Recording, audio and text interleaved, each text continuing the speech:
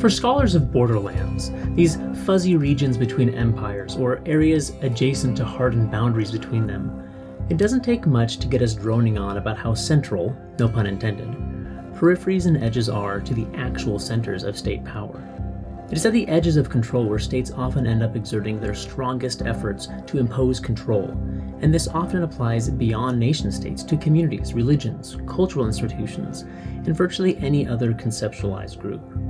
Welcome to Writing Westward. I'm your host, Brennan Rensink. This month we talk about how the edges of empire matter, and how the competition over them especially matters to the people actually living there, whether indigenous to the region or recent migrants.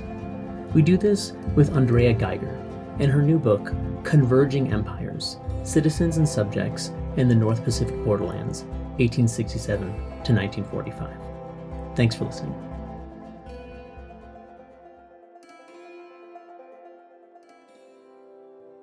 For new listeners, allow me to take a moment to explain a bit about Writing Westward and myself. Each episode features a conversation with people writing about the North American West: historians, journalists, novelists, poets, scientists, sociologists, and others.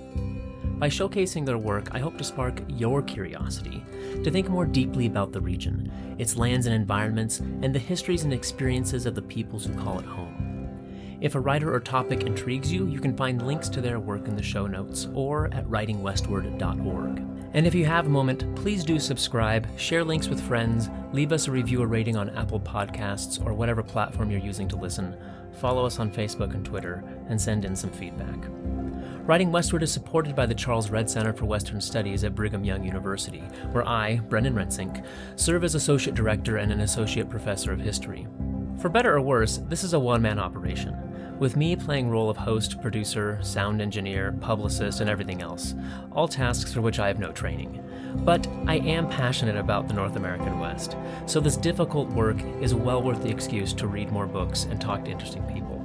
At the end of each episode, I'll include a little bit more information about me and my scholarship, and about the Redd Center, our public programming and projects, and funding opportunities that you could apply for. With that, let me introduce a little bit more about today's guest and why we're talking to them.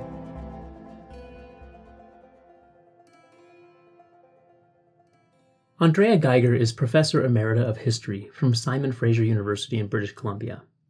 With an international childhood spent in Japan, the Netherlands, India, and elsewhere, she had a successful first career as an attorney, culminating with a position representing the Confederated Tribes of the Colville Reservation in northeastern Washington state. Inspired by her upbringing, she then earned a PhD in history from the University of Washington. Her first book, Subverting Exclusion: Trans-Pacific Encounters with Race, Caste, and Borders, 1885 to 1928, was published by Yale University Press in 2011. Today we talk about her recent and second book, Converging Empires, Citizens and Subjects in the North Pacific Borderlands, 1867 to 1945, published by the University of North Carolina Press in 2023. In Converging Empires, Geiger focuses on how indigenous peoples of the Pacific Northwest Borderlands and Japanese migrants to those regions negotiated the legal regimes of the competing British or Canadian and American empires. She traces interactions between these two groups and the varied ways in which settler states imposed restrictions on them, and how they strategized to pursue economic ventures around or through them. It is delightfully messy and complex history. Multiple nation-states, immigrants, indigenous peoples, all vying for power or control in a region at the bordered periphery of those imperial projects. Thankfully, Geiger grounds her analysis in individuals and narratives that humanize these histories, and by so doing, make them much more legible. Her success in making sense, not only to herself, but to readers, of an exceptionally complicated set of histories is to be celebrated. For those interested in the North American West, her book is an excellent demonstration of how the edges of empire exert tremendous influence on broader national or continental histories. And, lest we forget, the West as a whole often acted as one such edge. Geiger's work on the North Pacific Borderlands has valuable insights that resonate with innumerable broader, quote-unquote, Western histories. Andrea Geiger, welcome to Writing Westward. Thank you so much for having me. I should let listeners know just so they can understand my deep jealousy of where you're recording from, out in the wilds of Vancouver Island. Yep. I'm on Vancouver Island. I'm not sure it's exactly wild, but perhaps wild compared to many urban centers in North America. Yeah, a beautiful place, green, not far from the ocean. Yeah. So I don't know if that jealousy will come through in the tone of my voice over the course of this interview, but if it does, You're that's welcome why. to visit. I want to start with a really broad question before jumping into the specifics of your book, and a question about the borderlands of the North American West. This is a podcast about the region broadly, but why should people who are interested in the West as a region be particularly attentive to the things that are happening kind of at the edges of it? What happens on the edges that is important to the rest of the area? I think there's a few different things to think about in this context. And first of all, what are the edges for everybody else are not necessarily the edges for the people that live there. And I think if we want to look at history from an Indigenous perspective, or for example, from the perspective of people who arrived in the West from across the Pacific, rather than from across the continent, and before that from across the Atlantic, we have to be willing to center those parts of the world in the way we think about this history. There's also ways, and I tried to get into them in the book, that developments along the Pacific coast impact policy that's being crafted back in Ottawa, in Washington, D.C., et cetera, both during the late 19th, early 20th century, and then, of course, later during the Second World War. Yeah, I mean, we often think of it inverse, right? That the cores of power are dictating everything to the edges, but we have examples where it's the borderlands kind of dictating policy backwards. Exactly. Yeah. And a huge example is the forced removal of Japanese Americans, Japanese Canadians from the coast during the Second World War. And before that, the constraints on access to citizenship that are imposed in the United States, in Canada, they are allowed to become British subjects because the treaty between Great Britain and Japan prompts what people in BC want to do.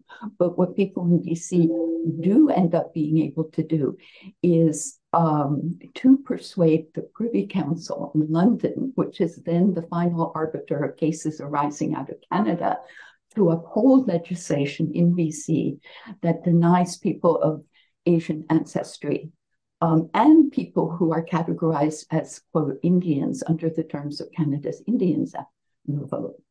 And so these are profound ways in which ideas about citizenship, about who is a subject, British subject, and entitled to reside in Canada are shaped. And in Canada, it also has implications for other parts of the British Empire. And that sometimes explains why the Privy Council, for example, upholds BC policy with regard to excluding people of Asian ancestry from the vote. So not just naturalized British subjects of Asian ancestry, Japanese ancestry, or Chinese ancestry, but also their descendants. And so it's really race-based. It's not based on having been born in a foreign country and perhaps being vulnerable, at least, to the argument that you're not up to speed enough on cultural traditions in North America to be able to exercise the vote responsibly, because these are the kinds of arguments being made at the time. Yeah, and this is happening, a lot of it. Yeah, it's happening at the edges where there's these encounters between Exactly. Between peoples. So you argue that in these Pacific Northwest borderlands, and it's kind of what you've kind of just been explaining, that this is often the location where the settler states are doing a lot of the work of exercising state power, right? In terms, like, as you said, in terms of who belongs, who doesn't belong, citizenship, who gets to become part of kind of the body politic. Is there something else unique about? Is it just that because that's where these marginalized peoples are because they're on the edges, not back in Ottawa and DC as much, or is there something else going on that makes the edges uh, the prime location for these exercises of state power? It's one of the things that's going on, but it's also a place where, in many instances, state power isn't yet really solidified during the period that I'm writing about. So late 19th, first half of the 20th century. And when you compare it, for example, with the southern border of the United States, which is much more carefully policed, much more rigorously enforced in ways that are simply impossible in Alaska, in the Yukon, in northern British Columbia, because of the terrain, because it's not as densely populated. And it's the irony being that sometimes we think of the U.S. Canada border as just there's nothing going on. It's very quiet, like it's our peaceful border. And when we think of border policing and enforcement and some of the violence of exercising state power, we usually associate that with the southern border. But as you and lots of other recent historians have shown, some of the quiet border stereotype may apply for portions of the US-Canada border. But once you get out there to the coast and then are extending that into these maritime spaces, it is just a mess of stuff happening. It's so dynamic. There's commerce, there's immigration, there's illegal immigration, there's, during Prohibition, there's bootlegging. I mean, there's all kinds of stuff happening on this very far western edge of the border. It's a real dynamic region. It's a very dynamic border, and I think in its own way, it's as rich as those of the Southwest. There are a lot of different indigenous cultures, and it was a very rich borderlands region before any outsiders ever arrived. So there's so much to be plumbed and explored. There's also the legacy of the Russians. There's the Spanish left an imprint, and then there's the tension between Britain and America over where these borders were going to be drawn and the like. And I think even more interesting and yet to be plumbed is the history of like people who arrive from across the Pacific and come into contact with people whose ancestors were already originally from various countries in Europe. And many people from many different parts of the world are ending up here. And then the power of the state, on one hand, makes itself felt, but you also have indigenous people, you have Japanese people, and this is part of what I write about in the book, who are repositioning themselves in ways that make sense to them in terms of the mix of obstacle and opportunity that is created by inscribing these borders across this region, and without reference to indigenous borders. So indigenous people are being impacted in different ways, and nation states are trying to impose a national identity on the indigenous people who live there. In Canada, interestingly enough, indigenous people are simply assumed to be British subjects. And sometimes you have people who say, oh, well, that's a good thing. They were included from the beginning.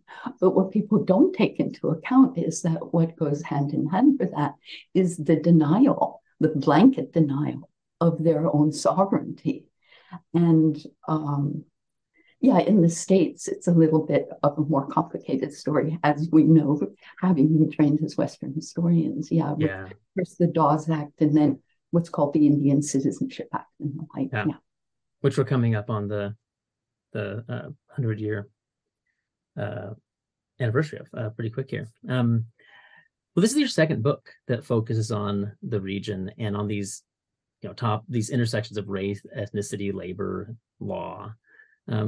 What drew you to these topics generally? Okay.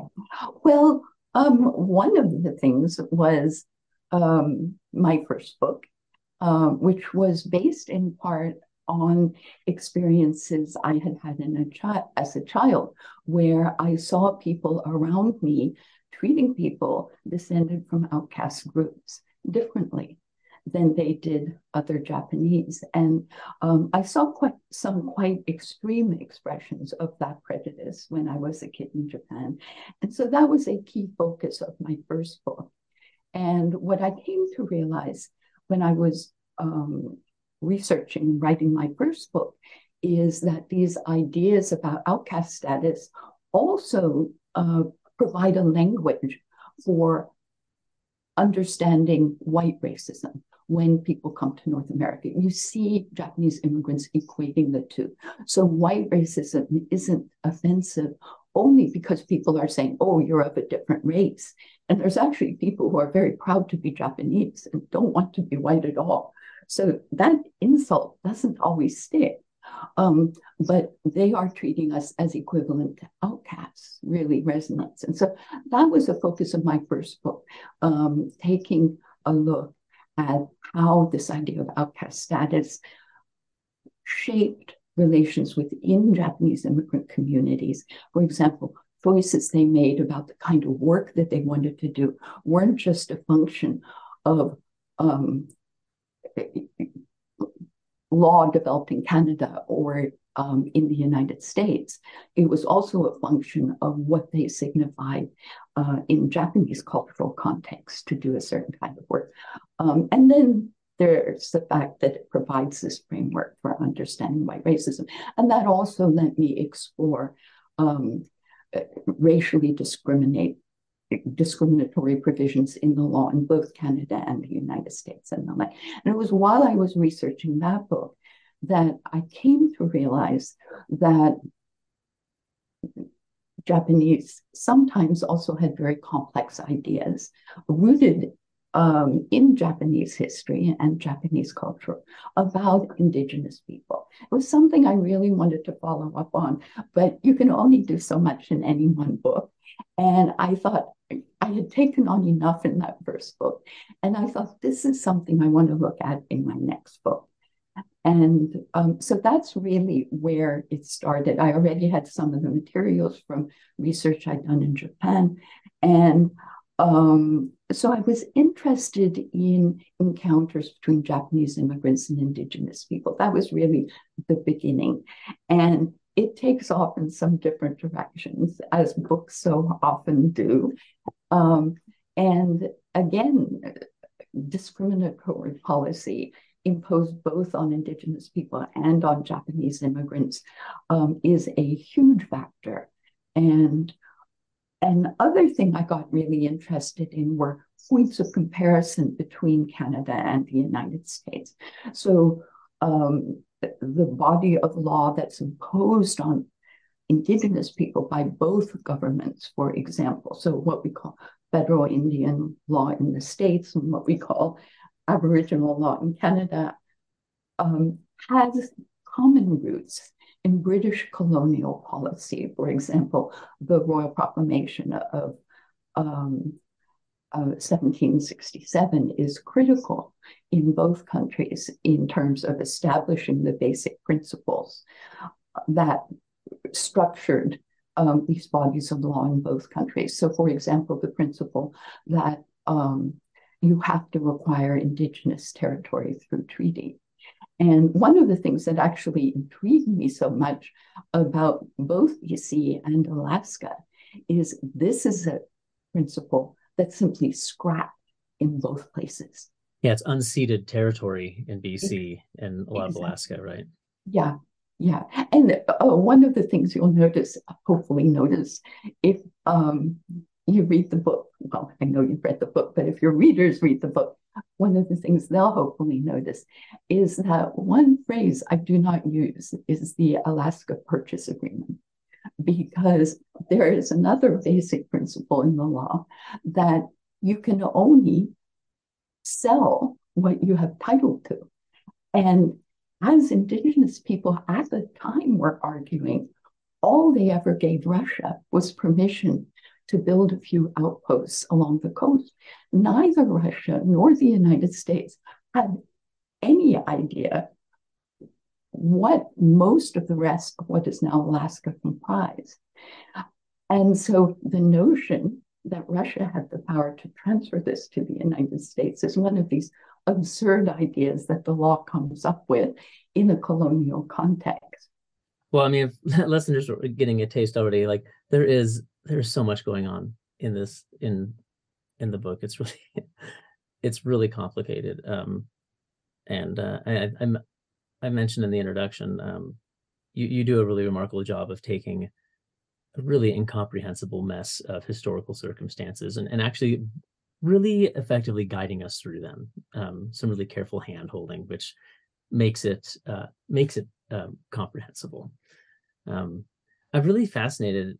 It's interesting to find out that you had this personal history of part of your childhood being in Japan. And,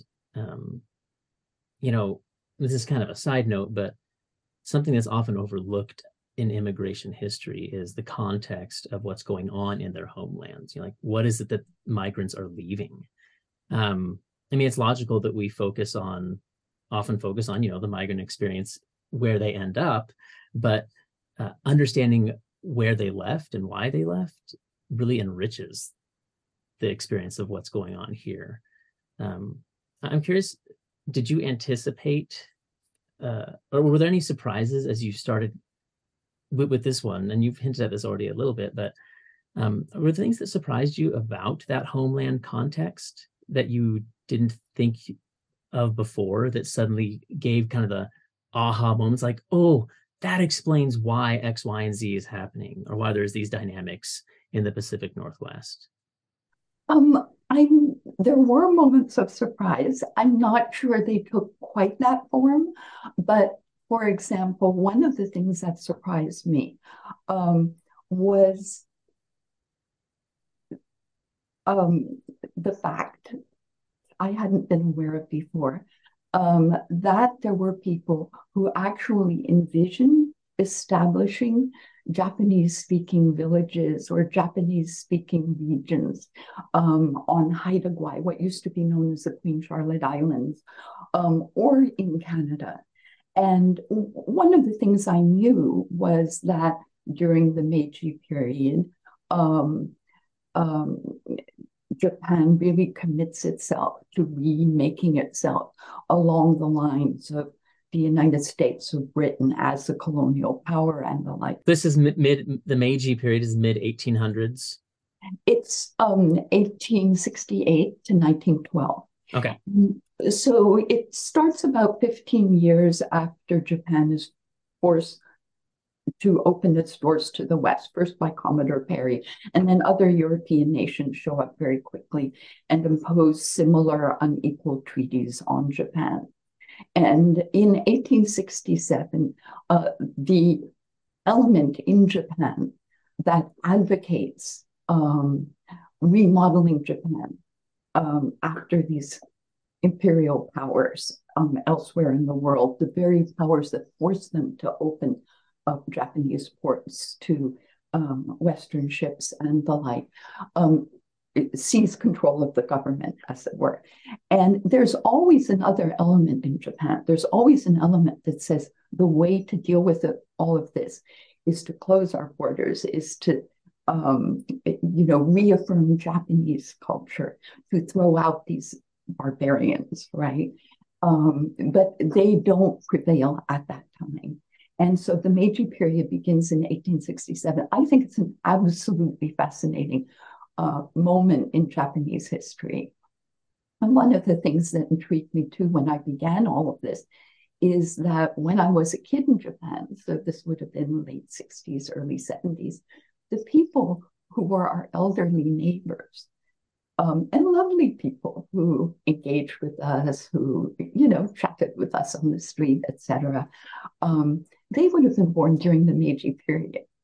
And that was one of the questions in the back of my mind when I first started doing this research for my first book, is what would their contemporaries who went over in their 20s, when they themselves would have been in their 20s and 30s, what did they experience in North America? That was really one of the beginning threads. Yeah, and it's fascinating. So during this period, and there's some interesting analogs, obviously, to American or British westward expansion, that during this period, Japan is then undertaking its own imperial project, right? Moving north to Hokkaido and these northern islands that had indigenous Ainu peoples, and so and colonizing there. And so we have these waves of Japanese individuals in society taking part in a similar kind of colonial process. And then that process kind of just extends across the Pacific, right? So it's really fascinating to think that they thought of setting up, say, yeah, like Japanese villages on Haida Gwaii, which from my perspective here in the United States, that's like, oh, that's so strange. But when you view it from Japan, it's just a natural extension of these processes that were underway. Well, and the person, one of the people who advocates for actually taking one of the whole island, Haida Gwaii, and making it Japanese, and he actually makes the argument that these islands are as big as Shikoku, which is one of Japan's four main islands. And one of the arguments he makes is there's areas of Canada where French people have established a French-speaking region. There's people from other European countries who have villages where they speak their own language. People from England speak English. Why shouldn't we establish a Japanese-speaking village? And one has to distinguish here between official Japanese government policy and what individuals are envisioning, because he pursues this idea. He comes up with it in 1906 and pursues it for a number of years, but is finally shut down by the Japanese consul, who says in no uncertain terms, do not do this. It's just really interesting. Japan just seems so far off, and that's why it seems like such an anomaly.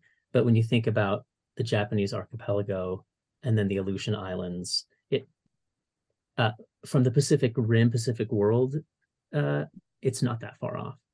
It's much more natural. That was one of the things I think that inspired the book as well, was just sitting there and contemplating a map and seeing how connected these parts of the world actually are. The Pacific seems so huge, but you have this string of islands stretching across, the North Pacific Ocean. And you also have currents, the Kuroshio, the Japanese current, the Japan current, as it's called, that sweeps from Japan to North America. And it actually is something on which some Japanese immigrants, it's never all Japanese immigrants, right? Any group, there's a wide range of perspectives, wide range of arguments that people are making about belonging or not belonging. But there's some who actually argue that they have a greater right than people of European ancestry to establish themselves on these shores, because they argue over the centuries, many Japanese fishers must have washed up from time to time and intermarried with the indigenous people. There's a big difference between imagining that and actually having evidence of that, right? But the fact that that can be imagined, the fact that there's these occasional shipwrecks, right, that reinforce this vision, is actually one of the arguments that a few people put forward for their presence along this coast. Yeah. And another thing too that was really interesting, and this was something I really realized only after I started researching the book, is that Japanese immigrants had their own pioneer narratives. So they have their own heroes who, as you put it in Japanese, parted the grass. You don't say blaze a trail, you say parted the grass for those who came after them, in terms of identifying places where they might be able to settle. One of the things about Meiji Japan is going through the same kinds of upheavals that European countries went through when they first industrialized. And, city centers, village centers, towns that previously had a key role to play in the pre-industrial economy become irrelevant as railway lines are put in and, replace riverboats and that sort of thing. And that happens equally in Japan. So you have a whole population that partly is drifting into the cities already to take jobs in factories and the like, but that have been rendered jobless in effect by the changes that Meiji Japan is undergoing. And so those are some of the people who come over who are looking for new opportunity and the like. This all sounds so familiar, right? Yes. I mean that's what's so fascinating. Like think about, the Spanish colonial project was built on all kinds of mythologies, right? About these Spanish or Portuguese bishops that maybe had gone over in the 400s and the seven cities of gold and, an American manifest destiny, all of these mythologized ideas about why they had the right to, kind of the God appointed right to expand westward. It's fascinating that, that in some forms Japanese expansion has some similar dynamics of these ideas of like shipwrecks, and also that like a lot of the exact same dynamics that are pushing European migrants to come to the Americas during industrialization and so forth are also happening in Japan. So it's not as foreign of a context as I think a lot of Americans or Canadians might presume. Yeah, one of the things about Japanese immigrants and also Japanese government officials and the like is that they share with their European neighbors, right? The notion that the land is empty, that it is untrodden is one of the words that's used, that indigenous people did not use it effectively, and therefore it should be made available to people who were industrious farmers and the like. So some of these same ideas that European, American, Canadian immigrants to the West or settlers in the West have. The issue, and they protest this vigorously as well, is that they are not treated as equal, right? Yeah. They're arriving with a sense of cultural superiority to the indigenous peoples, right? Yes. As well, right? Often building directly off their experience with their own indigenous peoples in their expanding empire, right? Yeah. So how does that then play out on the ground? How do these frustrations play out for Japanese migrants who are often laborers working in fisheries and other industries, which I think we'll get into in a minute. But how do they react on the ground to the realization that, we're not at the top of the pecking order that we feel we should be, and we're actually another marginalized group? How do they react? Well, people are very frustrated at being excluded and the like. I mean, I think some people are also enormously patient with the situations that they have to put up with. I think it's quite remarkable. It's difficult to learn English. And so I think some people aren't always as aware of what some of these constraints are that are limiting them, as, say, government officials or community leaders would be and the like, or if you grow up in the city. The second generation is also much more acutely aware of the injustices being imposed on Japanese immigrants and the like. So it plays out differently for different people. And I think that's always such an important thing to remember about any immigrant group, right? People are coming for a lot of different reasons. And yeah, we can't speak in monolithic terms, overgeneralizations. That's dangerous. Exactly.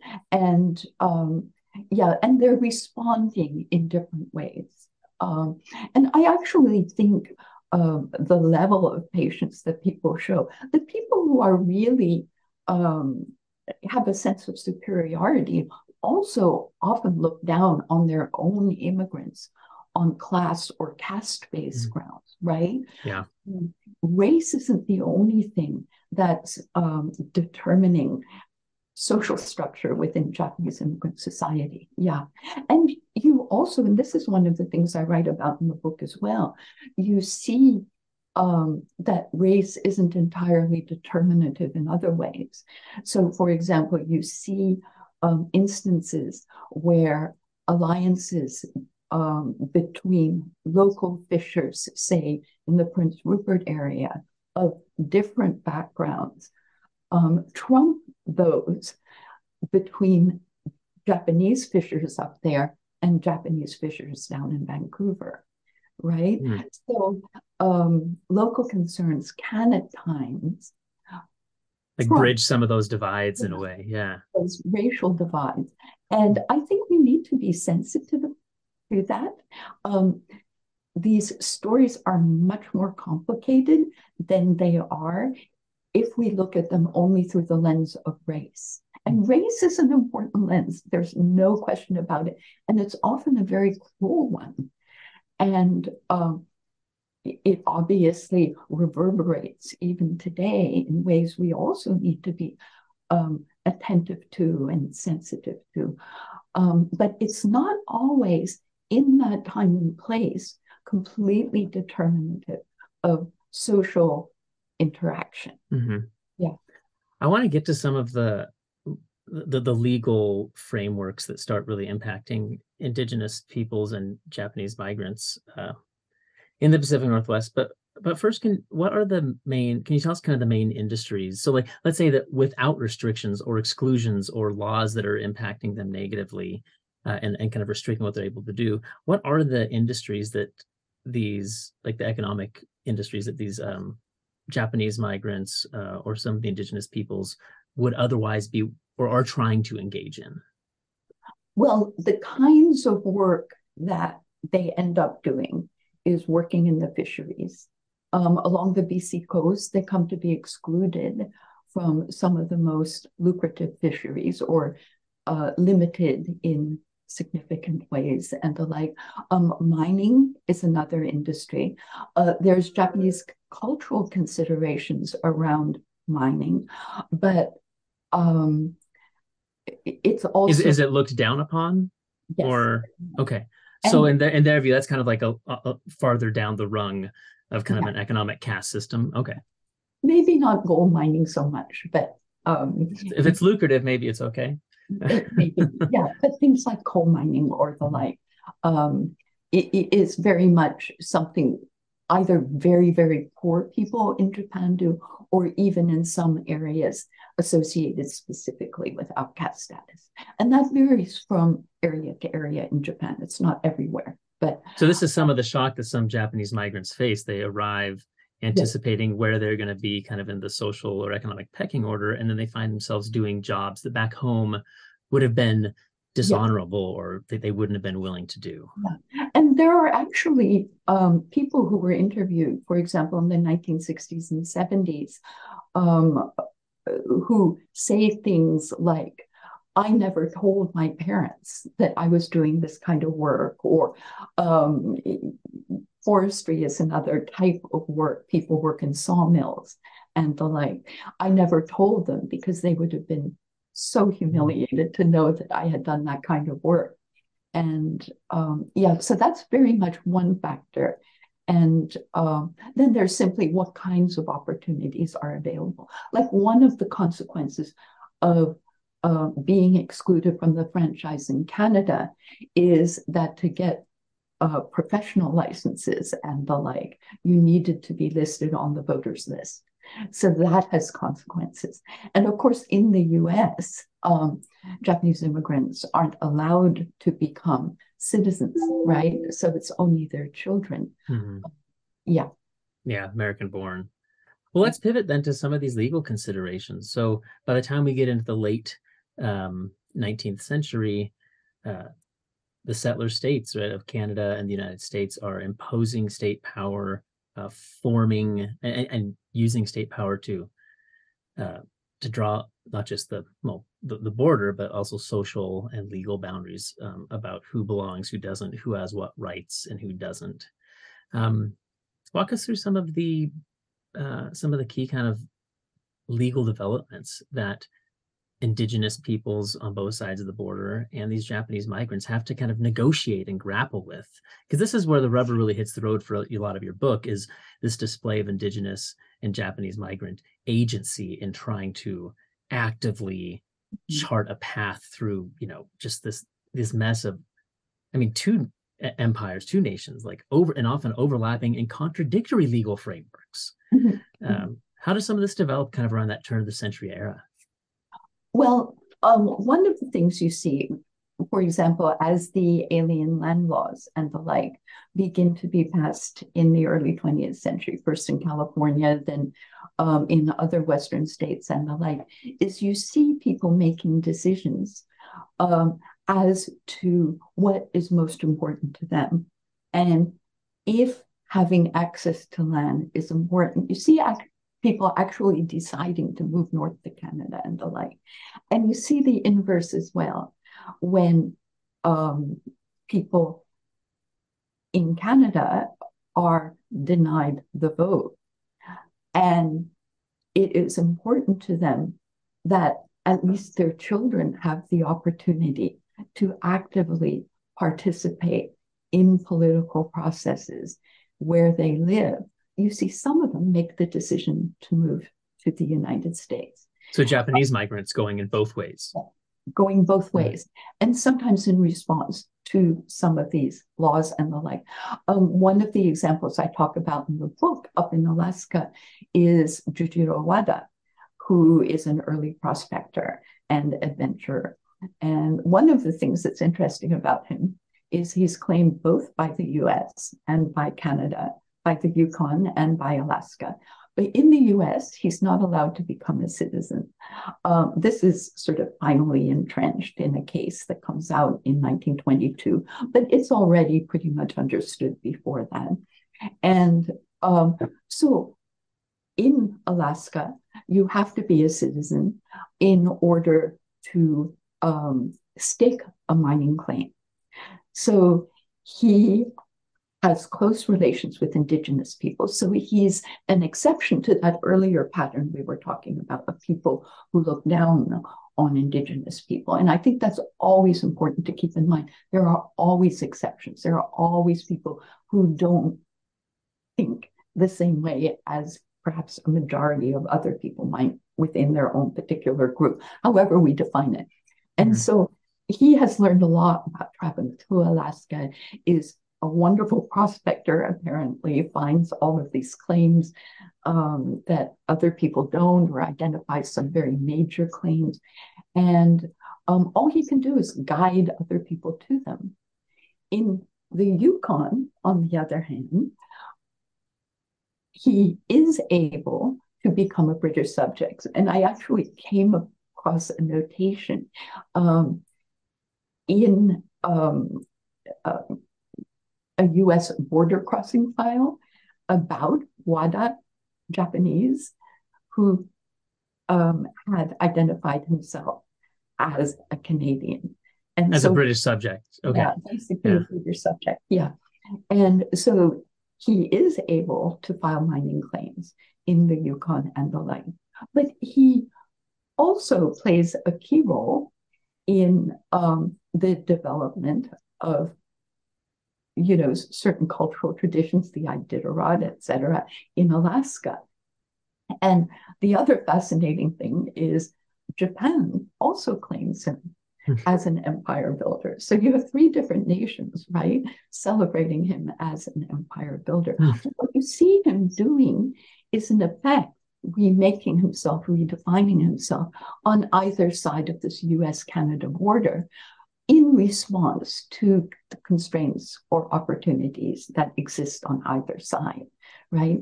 Another example that I talk about in the book are the Tsimshian, who converted to Christianity in BC, not far south of where the US-Canada border comes to be drawn.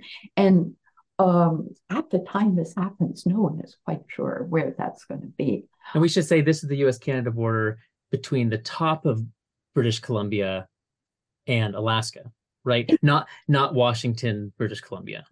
Yeah, yeah. Yeah. But what's interesting about that border, right? Because the Alaska Panhandle is there, right? Hmm. So that water boundary actually stretches out sort of toward the Pacific, halfway up British Columbia. Yeah. So one of the things British Columbia lost as a result of all these border negotiations between Britain and the United States is a northern seaport with access Mm. to the Pacific. And Yeah. yeah, in fact, one of the things I talk about in the book is Skagway and the debates over where Skagway would be located. And had it been awarded to Canada, Canada would have had this northern seaport. But for reasons I talk about in more detail in the book, it isn't. But anyway, the Tsimshian um, are located down in the Prince Rupert area, basically. So really halfway up the BC, well, halfway up BC, northernmost point on the BC coast, as it Yeah. were. Yeah. And initially, when these borders are established, and even the territorial boundary between BC and the Yukon, when they're drawn on the maps, it's some years before people figure out exactly where they're located on the ground. And um, so no one's entirely sure quite where it's located.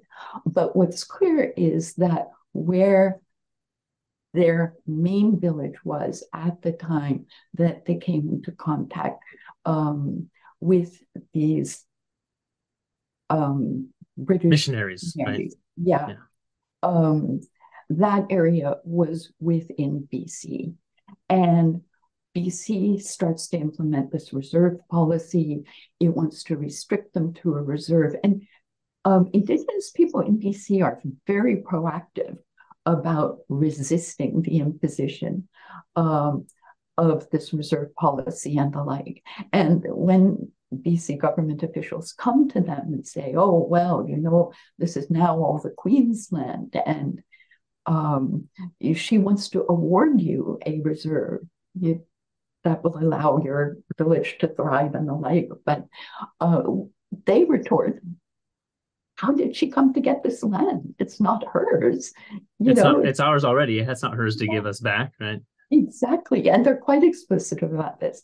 And then finally, in what is in effect, I think, an act of resistance to this reserve policy, they negotiate, and the missionary who they are most closely identified with works with them in this regard back in Washington, D.C.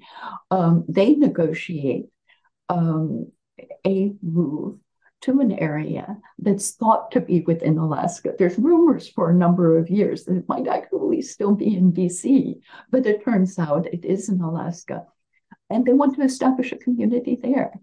And then they run into some of the same kinds of complexities that you explored in your book down along the US Mexico border, right? There's these categories of immigrant and indigene, if you will, to use the language of the time. And um, although they had negotiated um, this move and were assured that they would be allowed to establish a community there, all of a sudden they run up against changing US law and policy in this context. And so it turns out the president no longer has the power to establish a reserve on their behalf. They have to go to Congress.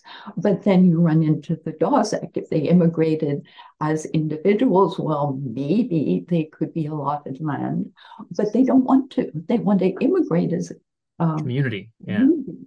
And they've adopted Western ways. I mean, if you look at the photograph in the book of the little town that they built, it looks like, neat square houses, very much in the European tradition. But they want to live as a community. And so they remain too, quote unquote, Indian, right? Um, um, Yeah, I have a big yeah. footnote in my book about the Tsimshian and yeah, the entire village moving to what's Metlakatla is where they end up. It's one of the very Yeah, but very few examples of, well, as I write in my book about Native peoples coming into the US, but this one specifically of an entire community in mass. It's Mhm. very, very unique story, but fascinating. Yeah, that this exercise of indigenous agency where there's these two settler nations who are imposing different legal frameworks, and they decide,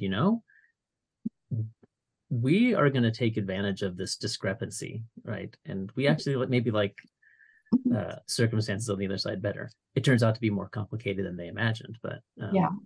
And one of the interesting things as well, right, is this whole thing about citizenship in the US and how it's linked to race. So because they're regarded as British subjects, and British subjects generally would be allowed to immigrate to the US, right?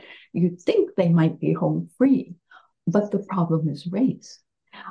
So this race-based law that um, denies people who aren't of European ancestry the ability to become citizens starts to loom as well. And there's actually a case that links the cases that deny citizenship to Japanese or Chinese immigrants, to indigenous people born across the border, right? Because they lack the adequate percentage, as it were, of European ancestry. And you see American officials also expressing anxiety about granting them citizenship as an exception because it might erode the bar against admitting Japanese and Chinese immigrants to citizenship. And you see the same thing on the BC side of the border, where you see BC officials expressing anxiety about allowing Japanese immigrants to vote, because then it might erode the bar against allowing indigenous people to vote. oh So man. there's this incredibly complicated and interesting interplay on both sides of the border. And at times you see coordination across the border. For example, Mackenzie King, um, when he conducts an inquiry into Japanese and Chinese immigration early in the 20th century, he assures his American counterpart at dinner one night that what his commission will end up finding is that there need to be restrictions on Japanese immigration. And from a legal perspective, right, you don't reach a conclusion until you've heard all the evidence. The commission is still underway, but yeah, he assures American immigration officials that, they're going to do the same thing and start imposing limits on Japanese immigration.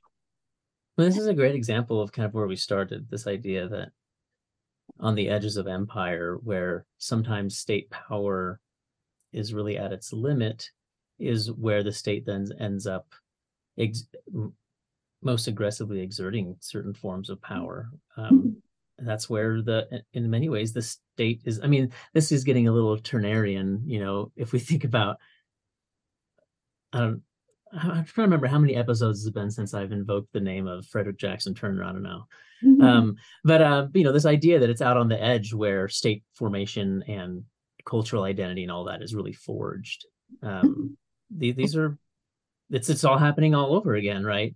But way up here, kind of for many people off the map, in the Pacific Northwest. That's where the state is really, in some ways, doing the really messy work of citizenship and of regulating who belongs, who doesn't. On the other hand, though, there's also space for the unexpected to occur.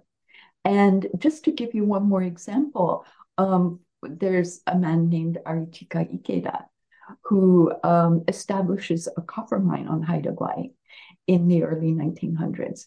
And it becomes a place where they celebrate both the emperor's birthday and Japanese emperor's birthday. And they celebrate Canada Day. And even the Prince Rupert newspaper that argued vigorously against Japanese immigration and Japanese laborers participating in the local economies and the like, come to admire Ikeda and this mine that he builds. He regularly has visitors from a nearby community of settlers of European ancestry and the like visit his place, which is actually described as a Japanese village by one of the Japanese visitors to the mine and the like. And so it's this kind of surprising moment that runs counter to our assumptions about how race played out, how powerful the law was to determine interpersonal relations in this particular locale. It may be partly because it's quite remote. It's about 90 miles off the coast of mainland BC. So that may have been a factor. But in this region, there is also space where the unexpected can occur, right? The surprise can occur, and where you see the limits of state power and not simply its ability to impose constraints, right? And you see that partly through the strategies of indigenous people or Japanese immigrants or the like in response to it. Yeah, it's an area where they're able, and this happens across, all borders and borderlands. These are often areas where people do have a little bit more flexibility. If it's more remote, it's far from the center of power, to negotiate and to carve out spaces for themselves, which creates the very kind of sense of nervousness and insecurity for the state that then causes them to then sometimes come in and say, oh, we need to impose order because it's chaos out here, right?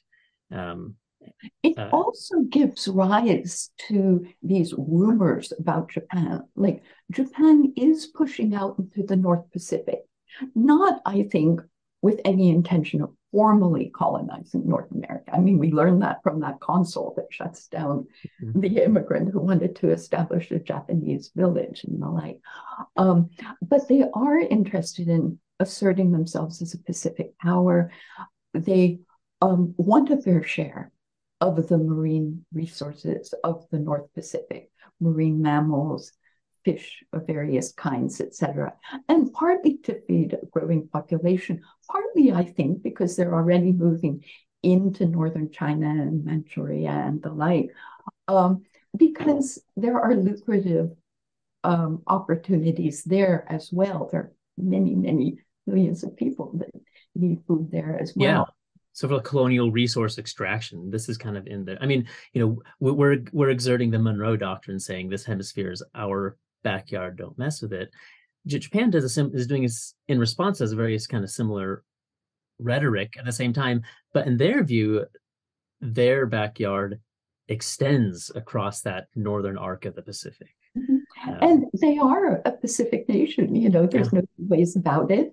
And one of the reasons they don't have more marine mammal resources, for example, in their immediate area is because those populations were devastated in the late 1700s, throughout the 1800s, by British and American vessels and the like. And so there are people who say directly, we deserve a larger share of these marine mammal resources further out in the Pacific because of that, etc.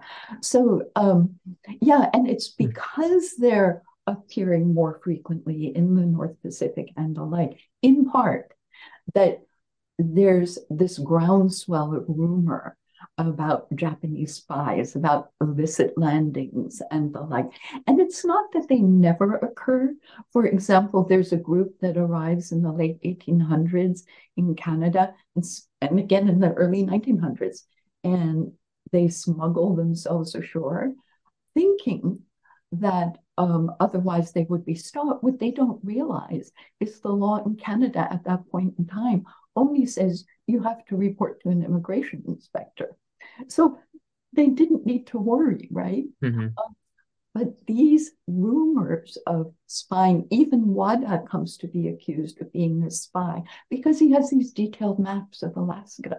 Well, well, of course he does, because exactly. And and so this then feeds, or at least naturalizes, if you will, the idea when the Second World War actually breaks out, that these people, many of whom have been living in North America, in Canada, or the United States for decades, suddenly pose a danger. yeah. And even more absurd is the idea that their kids or their grandkids pose a danger, right? But in spite of the fact that military authorities on both sides of the border recognize that they essentially don't. And the few people who are arguably exceptions have already been arrested and confined, right? Despite that, they engage in this wholesale forced removal of people of Japanese ancestry from the coast and line. So that's very much tied in, I think, to this earlier dynamic, this earlier history. That's fascinating. I mean, we barely even scratched the surface, but we're out of time basically. But you do a lot of work kind of about about maritime spaces and the fisheries and how we think about borderland, terrestrial versus maritime borderlands differently. As you've kind of hinted here, you do take the story all the way through World War II for your final chapter. There's just so much here. This is the problem when I feature books that are really interesting. It's hard to really cover, barely so even a bit of it. You're very, very kind. Well, thanks so much for spending some time with us, and congrats on the book. I hope I'm assuming it's being very well received. I truly enjoyed it. Thank you so very much. It was so much fun to research and write, and I hope people enjoy reading it as well. I tried to keep it accessible to readers of all backgrounds, right? I tried not to get too technical in it, and to foreground the stories that illustrate these larger dynamics that we've been talking about. Well, I think you succeeded, so job well done. Thank you so much. Well, thank you so much, Andrea, and hopefully we'll cross paths soon. I hope so too. All right, take care. Thank you so much for listening. I hope you'll subscribe and listen every month. Please leave us a review on whatever app or platform you're listening through, or follow us on Facebook at Writing Westward Podcast, or on Twitter at Writing West, where you can get updates and leave comments. Writing Westward is a production of the Charles Redd Center for Western Studies at Brigham Young University. We're an interdisciplinary research center that supports academic research and the promotion of public understandings about the North American West. We host regular public lectures, which we live stream, have an annual funding cycle with award, grant, and fellowship categories that nearly anyone researching or working on the region from any disciplinary approach or towards any final product can apply. Learn more at reddcenter.byu.edu. That's REDD Center. Our theme music was provided by local Utah composer Micah Dahl Anderson. Find him at Micah Dahl Anderson with an O.com. I'll put a link in the episode description. My name is Brendan Rensink. I serve as the podcast host, producer, and just about everything else, so you can direct any praise or critique my way. I'm author and editor of a number of books on the West, Borderlands, Native Peoples, Genocide Studies, Religion, and the Environment. Recently, my book, Native But Foreign, Indigenous Immigrants and Refugees in the North American Borderlands, published by Texas A&M University Press in 2018, won the Best Historical Nonfiction Book Award from the Western Writers of America. In an anthology I co-edited with P. Jane Hafen entitled Essays on American Indian and Mormon History, published by the University of Utah Press in 2019, won the Metcalf Best Anthology Book Prize from the John Whitmer Historical Association. Here at the Redd Center, I'm also general editor and project manager of a great digital history, public history project named Intermountain Histories. It's a free mobile app and website, intermountainhistories.org, that curates student-researched and written microhistories of the region, complete with archival photos, bibliographies, and more.